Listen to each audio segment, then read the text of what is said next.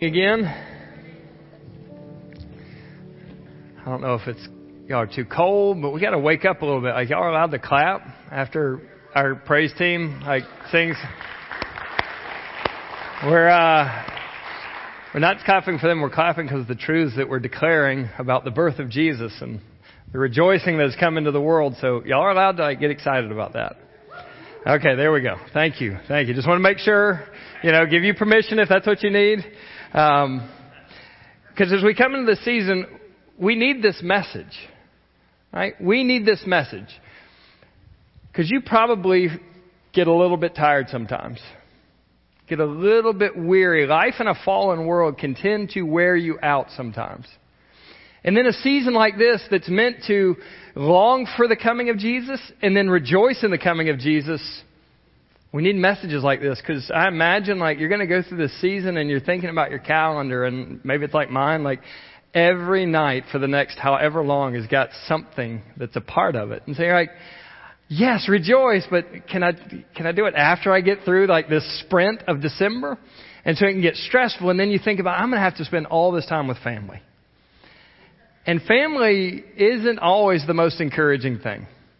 We all have dysfunctional families. Don't think it's just you. All of us do. Hopefully you don't. Hopefully you're the exception, not the rule.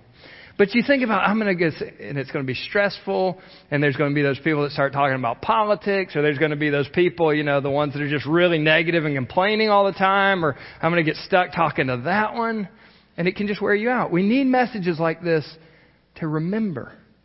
It's good news that we're celebrating during this time. It's light.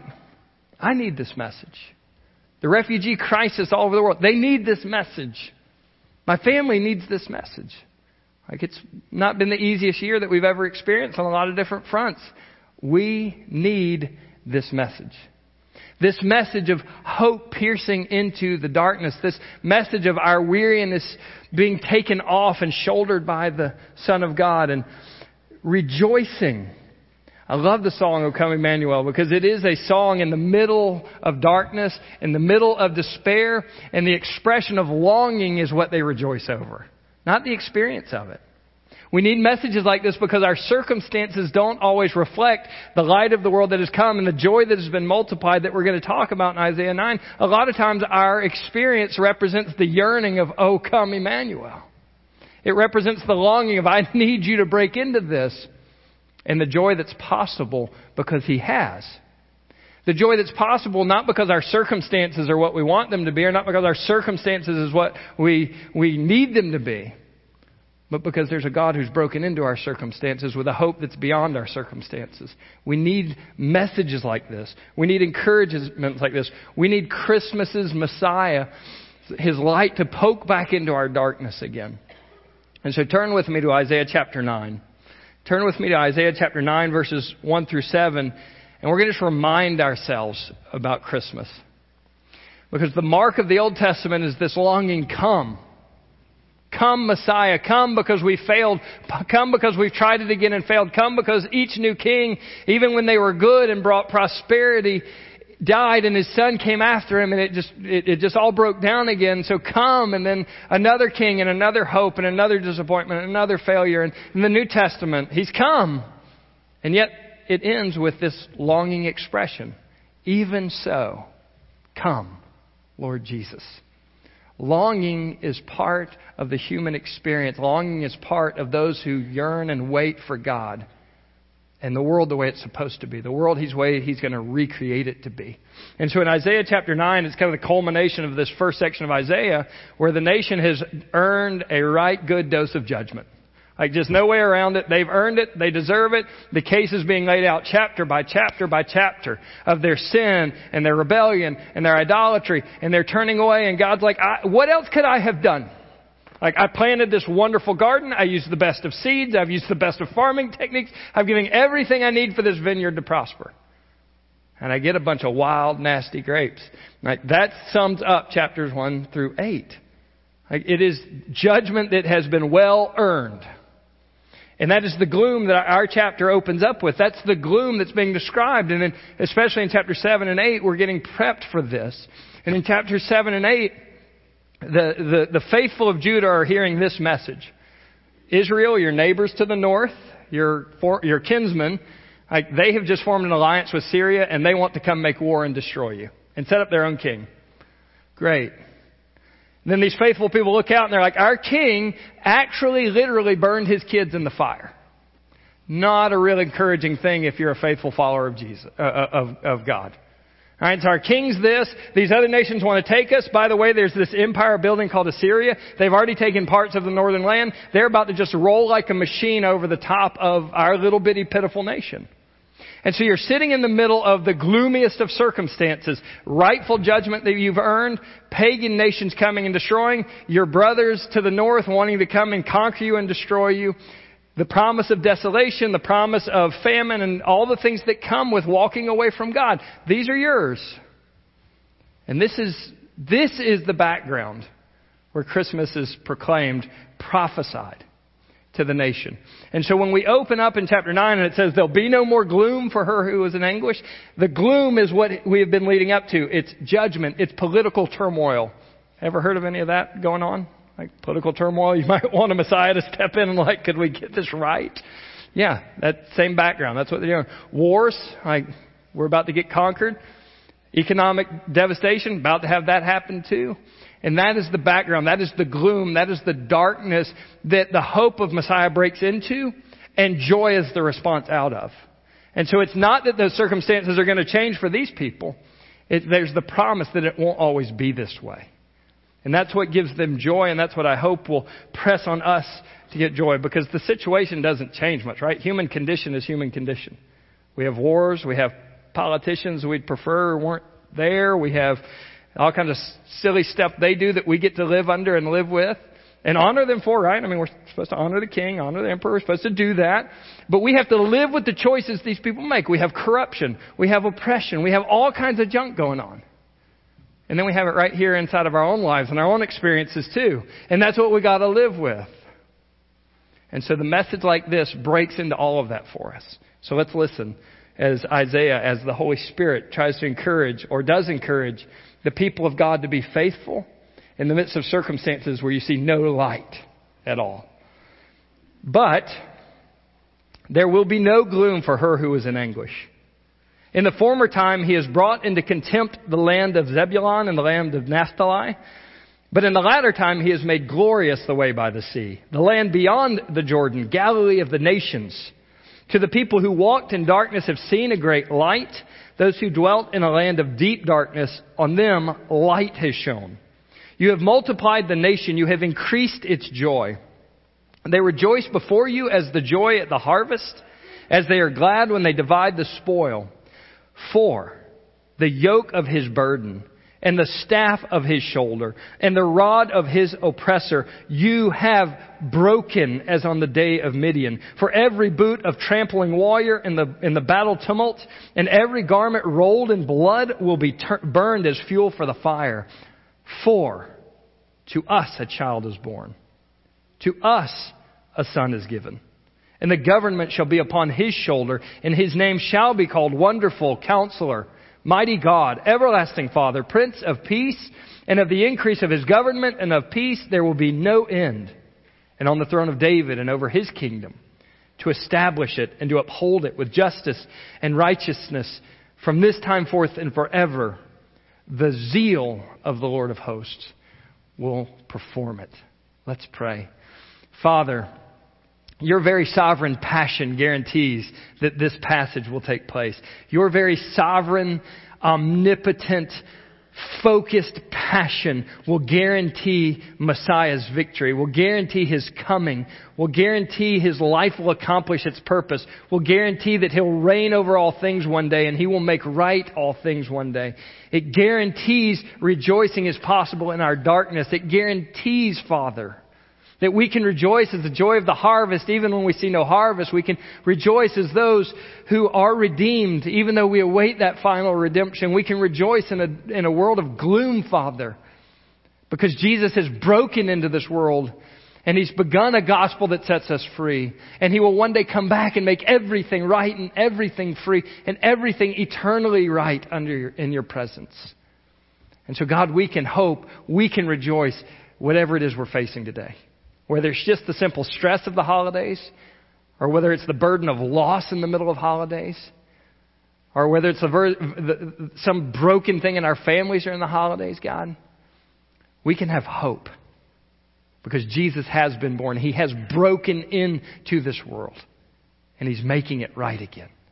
So, Father, grant us to do that. Help us to do that. We pray it in Jesus' name. Amen. And so the birth of Messiah breathes hope into our despair. The birth of Messiah breathes hope into our despair. Look at it. Messiah's coming will pierce darkness with light and replace shame with honor.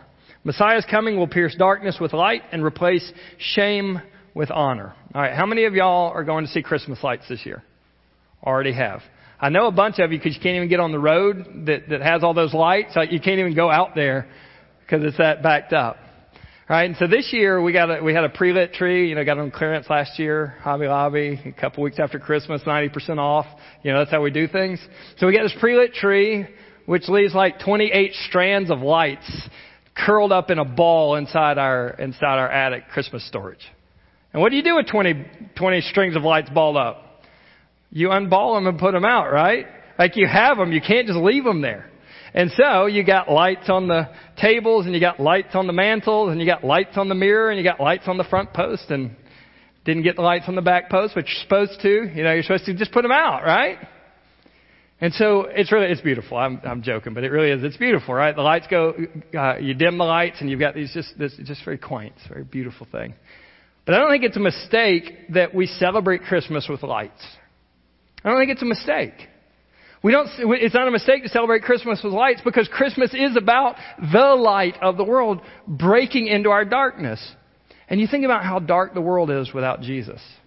Every single place and every single heart that Jesus does not reign in, darkness reigns in its place. The world is a very dark place apart from God. We talked about this last week when we were talking about missions. Everywhere the gospel isn't, it's dark, it's barren, it's ravaged, it's destroyed, and it has all kinds of oppression and all kinds of darkness and all kinds of sins against each other and all kinds of power struggles and all kinds of just utter devastation of humanity. It's dark.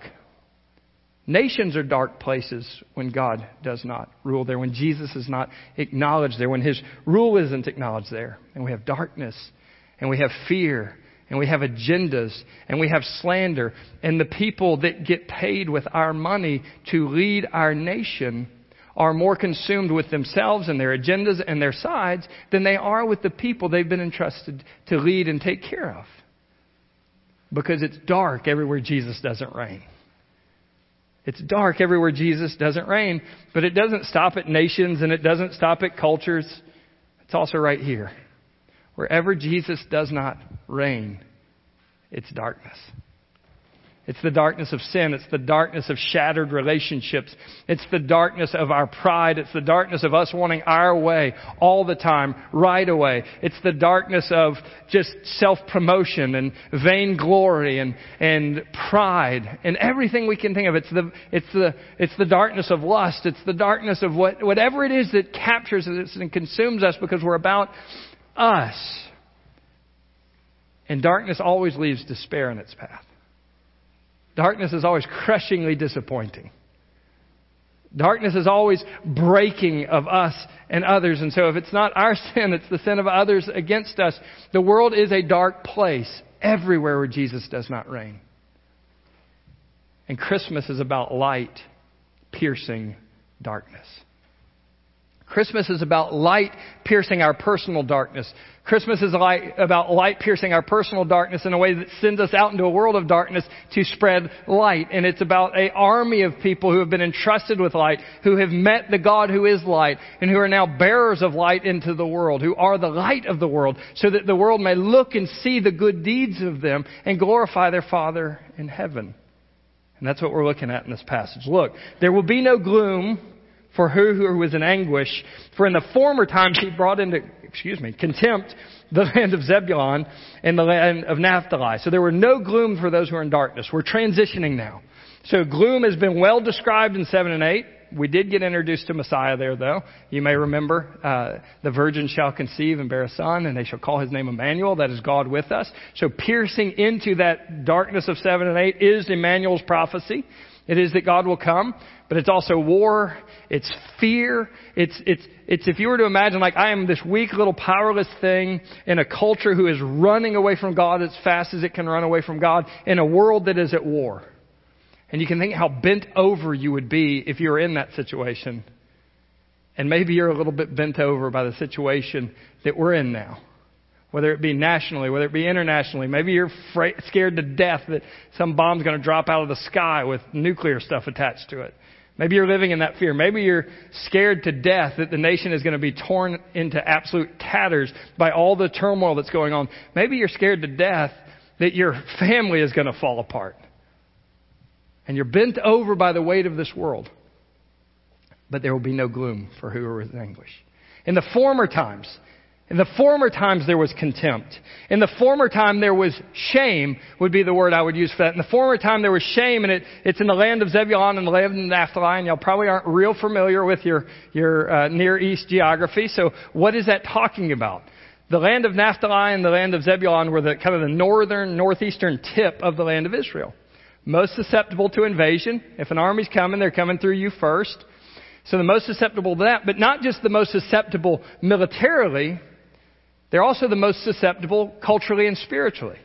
And so there's this interchange of Gentiles flowing in and coming out, and they're spreading their culture, and they're spreading their godlessness, and they're spreading their idolatry, and they come in and they mix, and it's actually called Galilee of the Gentiles. They had so mixed into that area that they had actually kind of migrated from a Jewish background and a religious, God-fearing background into the mixed cultures, spiritual cultures that are around them. And so they are spiritually now bankrupt. They are militarily bankrupt. In fact, parts of them are already been conquered by this growing empire of Syria. And so you have shame. You have shame because you have spiritually run from God. You have shame because you're this little defenseless place. You have shame because you've been conquered by your enemies. You are in contempt. But you won't always be.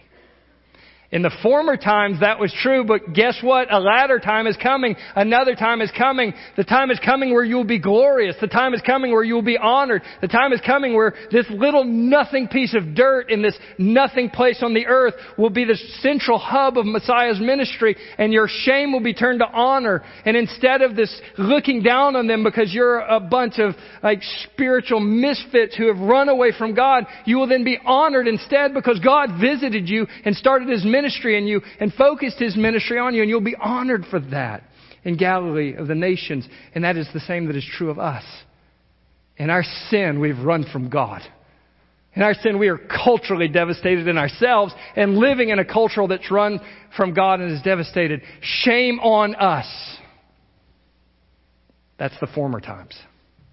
But in the latter times, whatever those happen to be, probably Messiah, because that's what we're talking about. That's what this text is talking about. But when Messiah comes, that shame is replaced with honor in its place. And that running from God, that lostness from God is then replaced with redemption from God. You were in gloom. You were in contempt. But the day is coming. Look for it. Wait for it. Rejoice in it.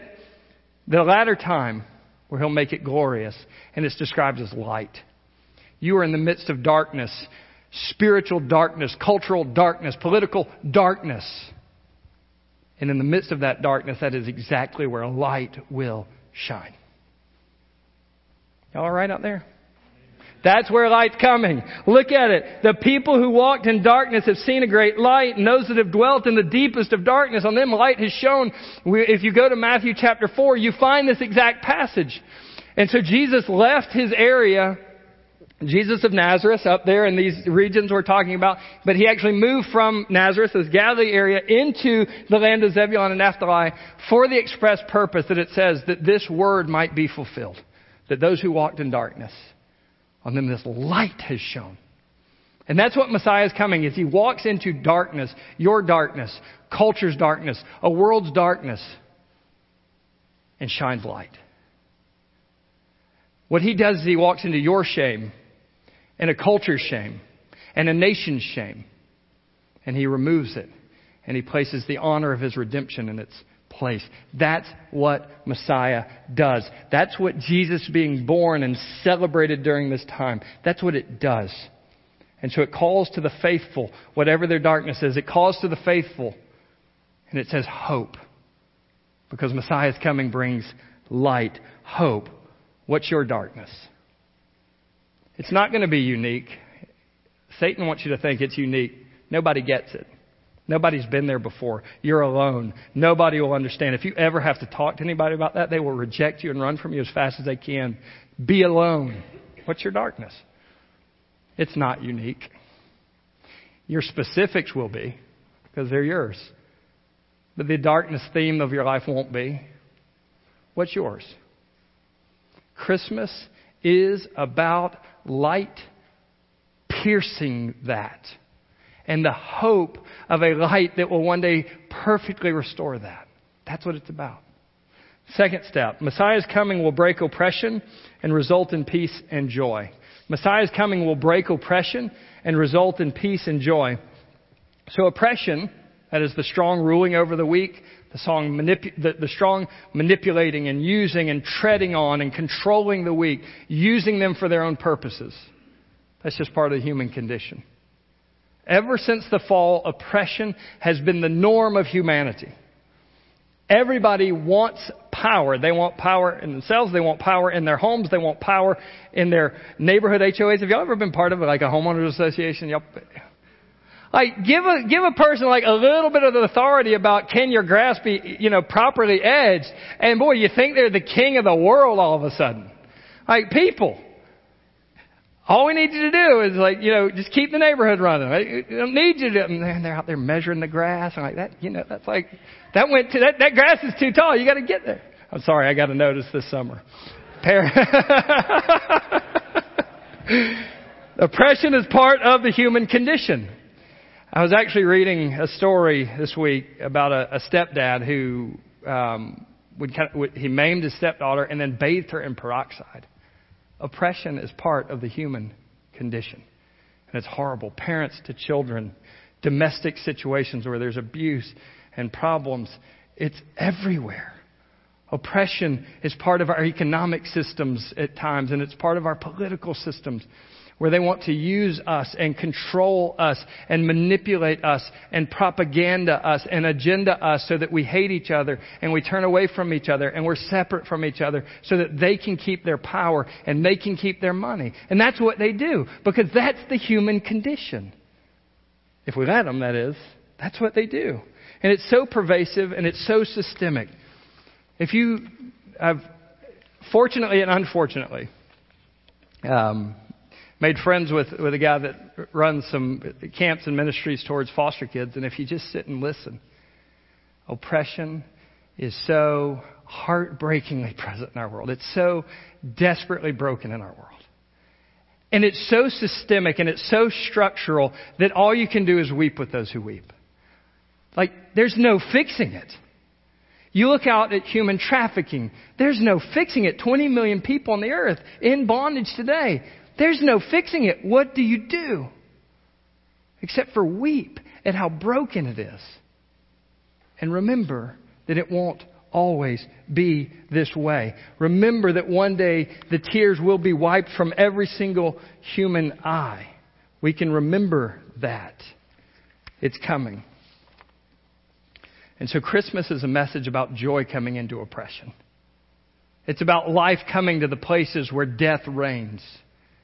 It's about oppression being broken off. But you know what? The greatest oppression in the world is not the abuse parents have of their kids.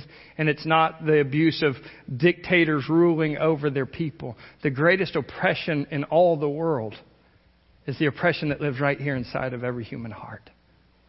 It is the oppression of being lost and separated from God. It is the oppression of what Romans 6 calls being slaves to sin. And so don't present your members as instruments of evil, of unrighteousness, but to God as instruments of righteousness. We are slaves to sin. And Jesus came first into the world, and this is the first time, to break that first oppression. To set you free from what really enslaves you and what will eternally enslave you and take away all hope for all eternity. That's His first breaking of oppression. But when Jesus breaks our individual, our in-here oppression, He sends us out into the world to spread light and to take shackles off the world's oppression and to plant the kingdom everywhere we go that takes shackles off of people and sets people free. Because Jesus is somebody who takes shackles off and proclaims liberty to the captives and proclaims the gospel to the poor. He sends His people out then as those who have had that first oppression crushed in them to take oppression off of the people that they have any influence or any care over, or to weep with those where there is no fixing on this side of heaven, but there will be a fix one day when He breaks into this world and He makes everything right again. But we're to be people who spread liberty, an army of bondage-breaking people. Because we have a Savior who is a bondage-breaking Savior. And so get this right. Don't ever miss that the gospel rescues people. People rescue cultures. The gospel breaks the bonds off of people. People break the bonds off the culture around them. And if we ever get that out of order and we go try to fix the world without fixing the human heart through the redemption of Jesus Christ alone, we're always going to leave it more broken than we found it. The only hope is that individuals are set free and then go into the world to proclaim freedom and go into the world to spread tangibly what that freedom is like. That's the only hope. So, look at this. You have multiplied the nation. You have increased its joy. They rejoice before you as the joy at the harvest, and they divide the spoil. We've got to go through this quickly, but I want you to see the result of light coming, the result of what we would call Messiah breaking into the world is joy spreading contagiously all over the nation. And it's not Baptist kind of joy. Are you all right? Yay! Woo! I mean, it's like a little bit of Pentecostal with good theology, shouting kind of joy. All right? Are y'all with me? Like, it's that kind of joy. Look at it in here. He gives you two examples. It's like they rejoice at the harvest. And so they would actually have festivals built around the harvest coming. And the whole town would celebrate, or the nation would gather and celebrate. And so it's like this agricultural town, the harvest and all the fields around it's been brought in, and we've got a bumper crop. And so we're going to throw this huge community party. We are going to shut down the town and we are going to feast and we're going to celebrate. That's the kind of joy that comes when this light, which is the Messiah, comes. You've increased His joy. But also it's the kind of joy at the harvest. It's also the kind of joy when you send an army out. And they go into battle with their enemies. And they come victorious over their enemies. And they take the rightful spoils of the enemy. And they come back home victorious. And the whole town gathers around and throws this massive parade and this massive feast. And they celebrate again. That's the kind of joy we're talking about when Messiah comes. And then He's going to give you 3 answers for why. Why is there this much joy? Why is the town breaking out in celebration? Why are they shouting with excitement and celebration? Verse 4, 4. Verse 5, 4. Verse 6, 4. Those are reasonings for why it's happening. And so the first two are parallel. The last one is what it's all pointing to. Look at this. 4, the yoke of His burden and the staff of His shoulder and the rod of His oppressor has been broken at the day of Midian, as at the day of Midian. And so all those are words for oppression. The yoke is what they would put on animals to do hard labor, and sometimes people to do hard labor, forced labor. Or it would be a metaphor of like high overburdened taxation or dominating dictatorial leadership over people that crushes and steps over them. That's the condition of people, oppression. And the rod, the disciplining, breaking rod of an oppressor that's cracked over those who don't keep up, don't live up to the standards and demands. It's about crushing the people under them. And these are images of that. But look what happens. You have broken it. You have broken the oppression that lies over mankind at the day of Midian. And you're like, I don't know what the day of Midian is. You remember a guy named Gideon? This mighty man of valor that's hiding in a pit, like doing his work so nobody sees him. Like that guy? Yeah, well, he gets this big army against a much, much bigger army. And God's like, no, that's too much. I don't get glory when you've got kind of an equal army that could win by tactics. And so He calls it down to Gideon and his 300 men going against this massive army. And He sends them to flight and they slaughter him. And the people just run out of the towns chasing him all over the place, killing him and taking the spoil. That's the way God is going to break the oppression that lies over the top of people. He is going to snap it, not with some great human ingenuity, tactic, or force, but with the sovereign work that shows His glory off when He does it. He is an oppression breaking. And then there's going to be such an end to war that instead of needing military boots and military equipment and military gear, like we're not even going to need that anymore. So you know what it would be good for? Is let's just use it for kindling for fire.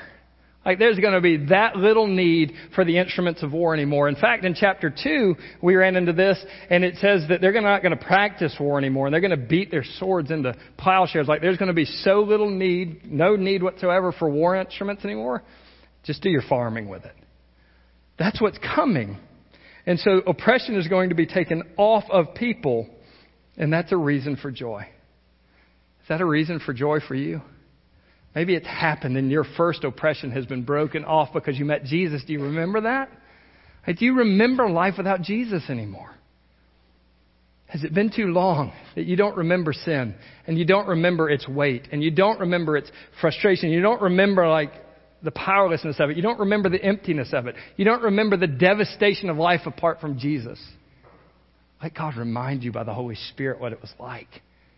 Because until that first oppression is breaking off, until you remember and experience that first oppression being removed, you'll never be someone that wants to go and see other people's oppression removed and broken. But when you remember that weight, when you remember it sitting on top of you, carrying it day after day, and you remember its shame heaped on top of you, when you remember that, passages like this cause joy, and not the Baptist kind. Like the really exciting, shouting, feast-throwing, festival-having kind of joy. Because we remember we were chained and now we're free. We remember we were captives and now we're at liberty. We remember that. Okay, all right. Just what can we do? The reason for joy is oppression will be broken for them one day. And they can look forward with hope that it's not always going to be this way. They can remember and they can look forward to a day where war will not be the norm anymore. And the fear of being conquered by vicious, savage nations will not be the norm anymore. And that's us. The last step we're going to take today. Messiah's coming will initiate an unending kingdom of peace and justice. Messiah's coming will initiate an unending kingdom of peace and justice. Paul Tripp talks about in his book that we're kingdom people. And we live in one of two kingdoms. Like the first kingdom that God established was this universal kingdom where He is the good ruler over a good and flourishing humanity. And that's what it's meant to be like. Like the world is meant to be about Him, under His rule, carrying out His rule all over the earth, putting an image and representation of Him in every corner of the earth and subduing it. But that isn't the kingdom we like so much. We have shrunk the universal rule of God down to the little kingdom of me. And I like to live for me. And I like to live for what I want. And I like it my way. And I like when I'm respected. And I like when I'm honored. And I like when I'm promoted. And I like when my ideas are the best ideas. And I like it my way. And I like it when other people serve that and recognize that. It's just not the right way to live. Because you know what the result of it is? It's the anger you're living with. It's the bitterness you're living with. It's the disappointment you're living with. It's the shattered hopes and dreams you're living with. Like, because you're living for this little bitty kingdom and you weren't designed to live for that. You were designed to live in this big, glorious, eternal, universal rule of God. And you're designed to be part of representing that in the world, then be part of enjoying that forever and forever and ever. And that's what we see in this passage. The last reason for joy, the ultimate reason for joy, the way oppression will break. You know how oppression is going to break? God's going to give us a son. Do you know how shame will be removed? God's going to give us a royal son. Do you know how gloom will turn to joy? God's going to give us His son. Do you know how wars will finally cease one day? God is going to send His son. And that is how He's going to do it. For unto us a child is born, and unto us a son is given. And this just isn't some ordinary son of two people that fell in love and had a baby. This is God's sovereign gifted son into the world. He's going to give it to us, and the government will be upon His shoulders. He will carry the government of all governments, the rule of all rule. He will take it up, place it on His shoulders, and own it and faithfully carry it out. And the government will be upon His shoulders. And his name shall be called Wonderful Counselor. Wonderful means extraordinary or miraculous. Counselor means plans or wisdom. He will be the one who comes and he will have these extraordinary plans, these miraculous strategies, these miraculous, extraordinary plans that he will work out in the world. It kind of sounds like this. God is going to become flesh and dwell among his rebellious people that hate him. He is going to be despised and rejected his entire life, hated, mocked. Then he is going to climb up on a cross. You say put there. No, I say climbed up because he has total, absolute, sovereign ability to stop it at any point he wants. Climbs up or lets himself be put on a cross. He is going to die for his enemies. He is going to rise again and send his Spirit into the world to take enemies and adopt them as his children so that everybody who turns from their sin and puts their faith in him to be saved. Now that's a pretty extraordinary plan. That's not the kind of plan that you thought up or that some tremendous author wove this amazing tale. Like, that's not what you come up with. The hero isn't supposed to die. The hero's supposed to live, and the hero's supposed to beat up the bad guys. The hero's supposed to lead this triumphant army and conquer everything and make it that way. But we're going to meet the extraordinary counselor. The one who has a miraculous plan. And that's who he is going to be. And he is going to confound the wisdom of the wise as he walks this earth.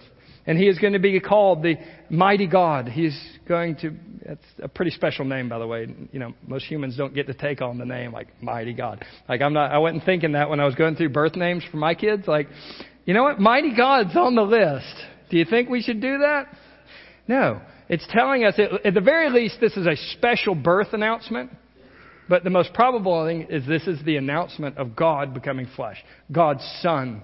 And so, he's going to be God. He's going to be God, the mighty warrior. God. And then he's going to be the everlasting Father. Now, this is not in relationship to the Trinity. There's a Father, there's a Son, there's a Holy Spirit, right? This is in relationship to time. He will be the Father of all time. He will hold eternity in his hands, and he will give eternal life to those that he is pleased to give it to. That's his name. He has the rights of eternity to place onto people. That's his name. He is the sovereign, almighty God. That's his name, the one whose extraordinary wisdom and extraordinary counsels will rescue people and set them free. That's who we're meeting. That's the little baby that's like right in front of you here at Christmas. That's him. So I love that song they sung. Like, he's laying in a manger holding the moon in place. Stars, stay right there. I'm going to be here as a baby. He upholds all things by the word of his power. In him, all things hold together. Like, that didn't stop. He did not stop being God to become a baby. That's astounding, right? Because I'm looking at... Filter. Okay, stop. Prince of Peace. Like, all our rulers are like, yes, I'm going to bring peace and prosperity. At least they claim that, right? This one's actually going to live up to the promise. He's not just saying that to get elected because there's no election, right? He's not just saying that to take rule. He just has the rule already. He'll be the one that brings peace. And so you think about the world as it was supposed to be. It was under the shalom of God. Man to God in perfect harmony. He would walk with them in the garden in the cool of the day. Like, that would be really awesome. Without any temptation or any sin or any distraction whatsoever, God and man and woman. It didn't stay that way. And then man and woman were perfectly aligned, and there was no fighting, and there was no toil, and there was no struggles, and there was no leaving the toilet seat up, whatever toilets they used. That wasn't an issue then in the garden, right? And then man in creation was perfectly at peace. They didn't kill animals for food, and they didn't kill animals for clothing. There was life, and life reigned, and peace reigned until the fall. And at the fall, we get we get the killing of animals to clothe mankind for the first time. Death enters into creation, just like God promised. In the very next chapter of the Bible, what happens? Cain kills his brother Abel. Murder is now part of the human experience.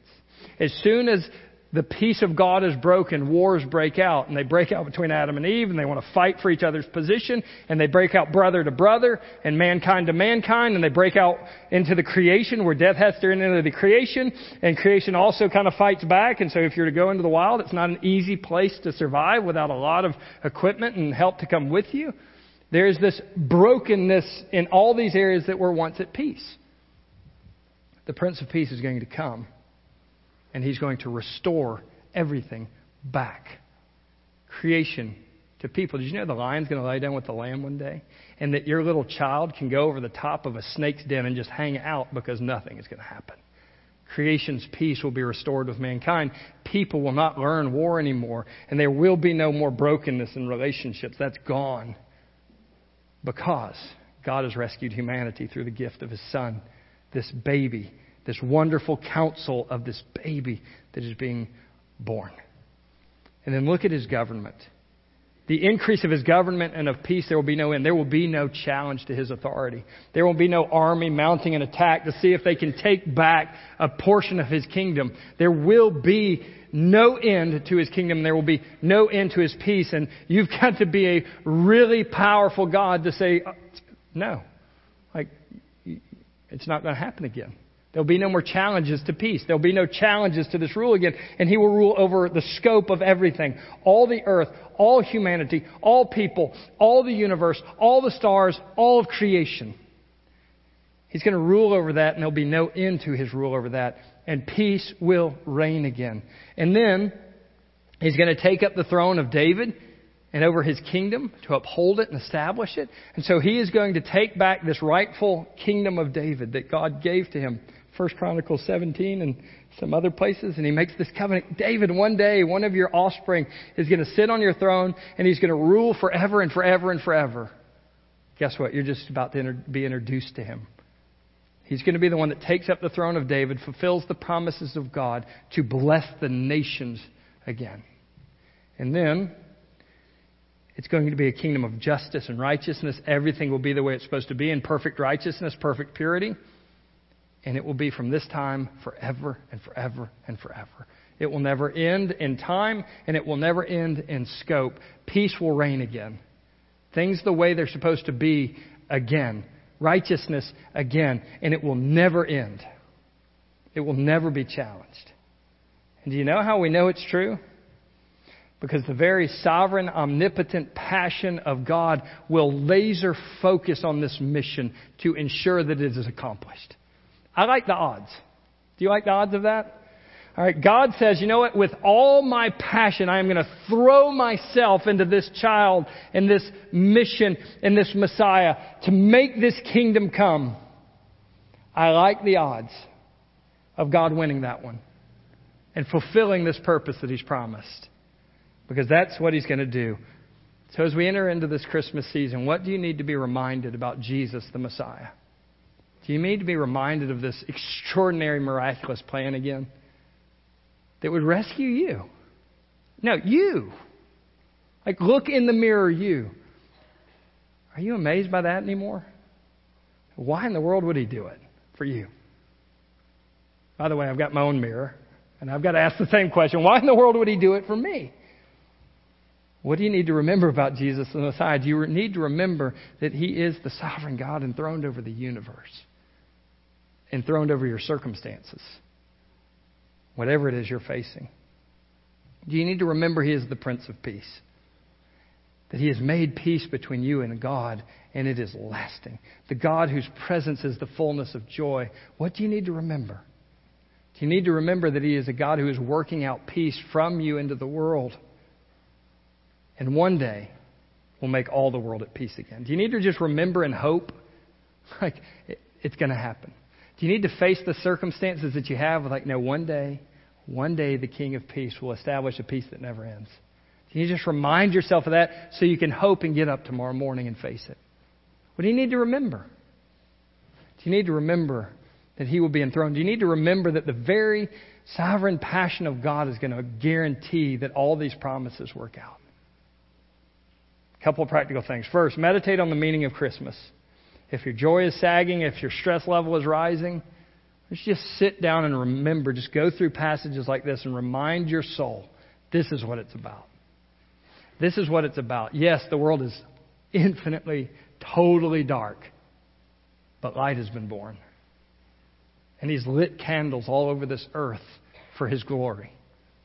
And He'll light more until the end of time. And every nation will gather around the throne one day. Gaze at Christ, not circumstances.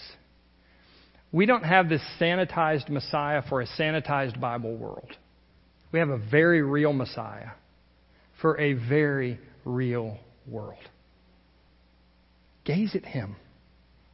Gaze at Him with these names and these meanings. Gaze at Him in this kingdom. Gaze at Him at the joy that is attached to knowing Him. Gaze at Him. Instead of being consumed by the circumstances that you're so tempted to look at. And they may just be the kind of minorly stressful, aggravating circumstances, or they may be the amped up, tragic, broken circumstances. And Jesus will be sufficient for any of them. Stare at Him. Don't stare at your circumstances. And the last one, slow down. As we begin this season, it will either control you or you will prioritize it. You will either take the time to gaze at Jesus and meditate on its meaning, or I promise you it will capture you and it will just propel you through the next month, and you'll wake up in January and you'll be tired, but you'll have survived, but you'll have missed this season of wonder, of reminding your soul who Jesus is and what He's done. Don't miss it. Whatever you have to do to slow down, do it. Let's pray. Father, in Jesus' name we bow and we ask for the light that we know is there by faith to see it again. God, sometimes it just feels extinguished. Sometimes it feels like we have just worn out and we're done.